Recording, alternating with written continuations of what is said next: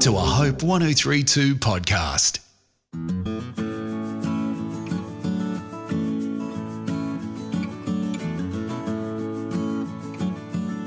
Welcome to Australia's Invisible History, the podcast where we make the invisible visible. I'm Katrina Rowe, a writer, broadcaster and podcaster based in the Riverina of New South Wales. Dr. Paul Rowe, the Outback historian, is a storyteller from the Backer Burke, and together we are retelling the tales of some of Australia's invisible heroes, pioneers and visionaries. These are the forgotten folks who made a huge contribution to Australia. Many of them spoke up on behalf of Australia's most marginalised and invisible people. Most were leaders in their field, but all of them were following the invisible footsteps of their own leader, the carpenter and teacher from Nazareth. I hope you'll enjoy learning about some of the true characters who have shaped our Australian way of life. Today's story starts on the New South Wales-Victorian border, on the Murray River at Kamarugunda Mission, where both Pastor Sir Doug and Lady Gladys Nichols grew up. Together, this couple had a remarkable partnership that saw them flourishing as sportspeople, activists, pastors and leaders. They were honoured with many formal titles throughout their lives, but it was their relationship with each other and their shared faith in God that was their real strength. When her husband died, Doug sort of stepped in, partly a compassionate act, I think, to sort of say, well, these kids need a father, I'll be the father. So they got married. And then the relationship grew and they were a remarkably powerful couple together. She became sort of the financial head. She knew how to run a business and she opened shops. She used these partly to support her family, but also to help Indigenous young people who were moving into the city, into Fitzroy. And so they, as a partnership, they were quite remarkable.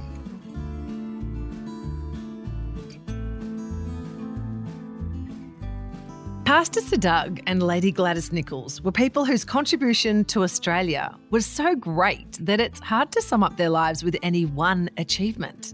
Doug was a multi-talented athlete who was well known for his prowess in AFL, boxing and sprinting. He was also the first Aboriginal Australian to be knighted and the first to be governor of a state. As Indigenous leaders, they campaigned for the recognition and advancement of Aboriginal and Torres Strait Islander people.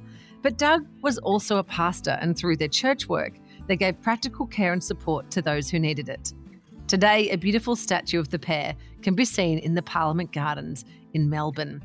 Dr. Paul Rowe, the Outback historian, joins me now to share their story. G'day, Paul. How you doing? I'm doing well, thanks, yeah. I'm in Sydney, actually, today for the book launch, so that should be fun. That's exciting.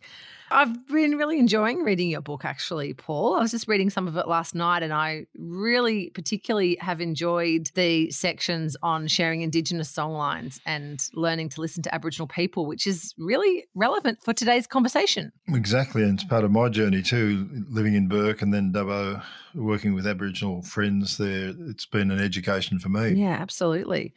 So, I was really glad to learn more about this couple we're talking about today because, they were kind of before my time. I grew up not really aware of their contribution. But Doug and Gladys both grew up at Kamarugunda Mission on the Murray River. What was life like for them there?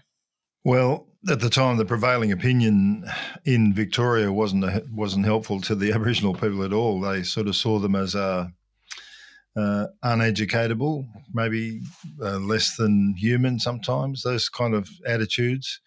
And, of course, just before he was born, the White Australia policy had been built into our constitution. So it wasn't easy. Kamarugunda Mission was the one safe place I've heard. It was actually on the New South Wales side of the border for the Aboriginal people. And it was begun by Daniel Matthews and his brother out of Echuca. They sort of set up a safe zone there. Sometimes Daniel Matthews would actually rescue Aboriginal girls from the working men's camps and where they were chained, and he'd bring them back and keep them safe there. So it was a sanctuary, I suppose is the way to describe it. Yeah, not unfortunately though safe enough to stop his sister Hilda from being removed and taken to Cootamundra Girls' Home, which must have been a pretty distressing and traumatic thing for him to have gone through.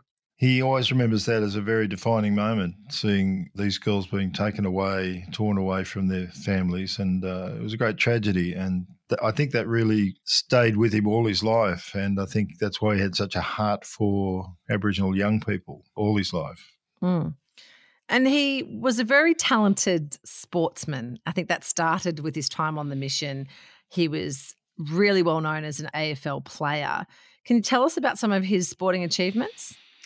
Yeah, well, the interesting thing with Doug is he was pretty short. He was only about 5'2", but he was quick and he was strong, and he was a sprinter. So he won some of the things like the Stool gift, the Naya gift, when you ran in country towns, and he was well known that way. He did some boxing in between times to sort of keep the money coming in, but his prime achievement was in AFL. He was a very, very good player and made up for his short stature with determined play. So even there, he copped a lot of abuse from the crowd, and even within some of the AFL ranks, he was sort of ostracised. So it wasn't easy for him. Yeah, he played 6 seasons with Fitzroy, though, so I guess he would have been a bit of a personality as well. Oh, absolutely. Well, he was probably the only Aboriginal, I think, at the time that was playing football, and so he stood out in the crowd. You know, he was the pioneer, and I think that's why they've named the Indigenous round for him, because he really did pioneer the way. So Doug married Gladys actually after her first husband died. It's interesting that they had such a strong partnership. What do we know about their relationship? It's very interesting. She grew up at Cumragunga too, and they came under the educational wing of Thomas Shadrach James, an Indian teacher up there who did a remarkable job in training young people to stand up, the Aboriginal people to stand up for their rights, and that came out in the civil rights movement a little bit later. When her husband died, Doug sort of stepped in, partly a compassionate act, I think, to sort of say, well, these kids need a father, I'll be the father. So they got married, and then the relationship grew, and they were a remarkably powerful couple together. She became sort of the financial head. She knew how to run a business, and she opened shops, and she used these partly to support her family, but also to help Indigenous young people who were moving into the city, into Fitzroy. And so they, as a partnership, they were quite remarkable. And they also had a very practical ministry together in Fitzroy. Can you tell us about some of the things that they were involved with in terms of their social ministry together? Yeah, I think the first thing they did was they created a home, the Aboriginal people coming away from their home territory and coming to the city. A lot of them just drifted the streets, but they provided a kind of a community, which was very, very fundamental to the Aboriginal people. And so they became a community there that accepted the Indigenous young people that came to them, or sometimes their older people too. They provided shelter, they provided food, and tried to get them jobs, and I think gave them some courage to stand up in a tough environment. And of course, he was a hero to them as a footballer. And Gladys was the mother figure and looked after them. So they did those sort of things. Eventually, they opened a hostel for girls. As I mentioned, she opened shops, and they were the spokespeople. They were the heroes for the Indigenous people in Melbourne. And they were pastoring an Aboriginal church as well, weren't they? Well, he was. That was the remarkable thing about Doug. When he became a Christian, I think in about 1937, somewhere there, he stepped forward as pastor, and whenever his titles were mentioned, he always made sure that it wasn't just Sir Doug Nicholls, but he was Pastor Sir Doug Nicholls, and he was very adamant about that because he saw that as his prime responsibility. He was a shepherd. He was one that cared for the people. And I think that was the stamp of his character. He was very balanced, even though he was radical in the sense that he stood up for Indigenous rights, but he wouldn't allow bitterness into his heart. And I think that was his remarkable character, he and Gladys both. And while they were strong, they were also humble and conciliatory. They were looking to make reconciliation. Yeah, I mean, they were known as activists, though. So what are some of the ways that they were sort of politically active? Well, Doug was present at the first day of mourning with Bill Ferguson and William Cooper, the other leaders of the Indigenous movement, in 1938 in Sydney. And he made a very strong statement there about we Indigenous people have a right, we should be citizens. And together those men said, the Bible says we're all God's children. Why aren't we being treated as such? So that was the platform he worked from. He became part of various Indigenous groups that the government was setting up to look after Aboriginal people. Sometimes he left them because he felt they weren't being just. So he wasn't afraid to stand up and speak his mind. I think he's opposed the White Australia policy, of course, and also he stood up when they were doing the tests, the atom bomb tests out in the desert there in the Aboriginal territory. He stood up against that. So lots of things. He was a voice for the Aboriginal people, and he was very consistent right from that point on to the day he died. Yeah, I hear that in the lead up to the 1967 referendum, he would go to football games and campaign outside the football games. Yeah, he used his status as a sort of a football hero to get the issue out there and make it real in the great Australian sporting arena.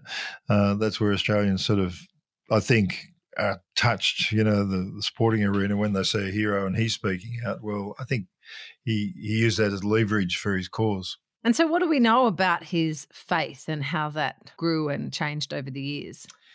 Well, he always carried his Bible. And I think at the opening of the statue, one of the Indigenous leaders read from Doug's little Bible. And he and Gladys had a Bible verse placed on their grave about their partnership and about what they were, came from their identity as Christians following the Lord Jesus. So he was always, he was a strong preacher. I've heard this, you can listen to it on YouTube. This message there he preaches. There's another shot of him singing hymns with his family. So it was part and parcel of who he was. It was never sort of one thing on Sunday and the rest of the week something else. But I think his passion for the rights of his people was part of his Christian faith and vice versa. So I think the two came together, and I think his faith energised his determination to stand up for the rights of his people. Another thing that Sir Doug Nicholls achieved, which I think we have to mention, is that he became Australia's first Aboriginal state governor when he became governor of South Australia in 1976. But his term was cut short. What happened? Well, it is a remarkable thing, Katrina, isn't it, that this young man who began life out there on the fringe at Cummeragunga should find himself at the end of his life being honoured with knighthoods and all those kind of things and invited to be the governor of South Australia, not without protest. Even Sir Mark Oliphant, a very famous scientist in Australia, opposed the choice on a racist ground. But nevertheless, he went ahead, but he only lasted a few months because of ill health, sadly. So he only had a small chance. He met the Queen and did a few things like that. But he always kind of kept that balance. He was able to sort of accept those honours, but not for himself so much, I think, but I think he accepted them for his people. And he saw himself as elevating the Indigenous people, and he saw them rising with him. It was never just an ego thing for him. And I think that's the stamp of his character. So it was sad that he got sick and couldn't really go forward in that role and make a larger stamp, but nevertheless, it's a very important one. So how should we remember this amazing couple of Doug and Gladys Nicholls? Well, I think, Katrina, I think the sculptor got it right, the man who made the statue of them, because when you look at it, you can Google it up. It's a very interesting statue because he's got a smile, he's got a foot forward, he's got a hand reaching out, and that was him. He wants reconciliation. He wants the whole of Australia to go forward. We're all Australians. And then Gladys is sort of beside him, holding his arm, but looking at him. And there's a great affection there. And I think there's a beautiful sort of picture of a married couple who'd given themselves in service, who'd worked together. And I think the sculptor got it right. That there's a generous spirit, a forgiving spirit reaching out. And the two of them sort of standing there, I think, are a great symbol for even our generation to say reconciliation, working forward together.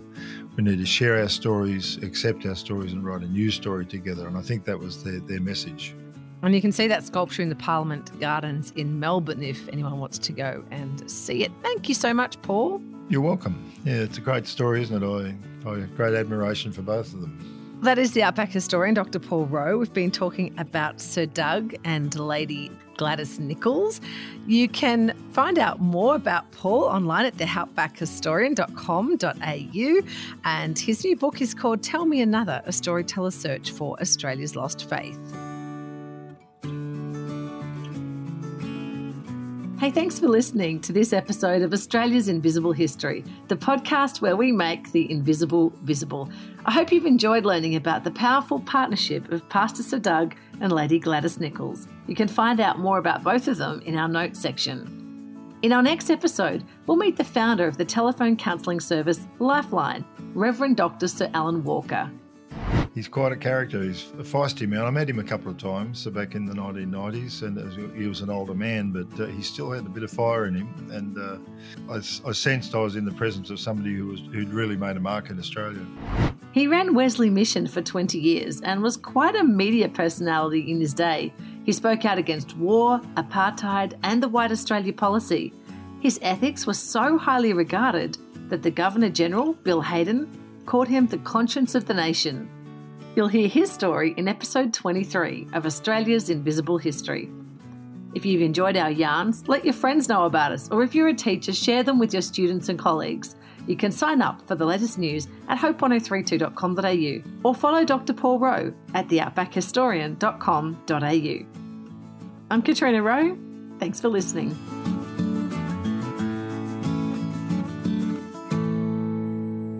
Hey, if you've enjoyed this episode of Australia's Invisible Histories, please do subscribe and share among your friends so we can keep telling the stories. Plus, you can find more details and useful links in the show notes. Hope 1032. Thanks for listening.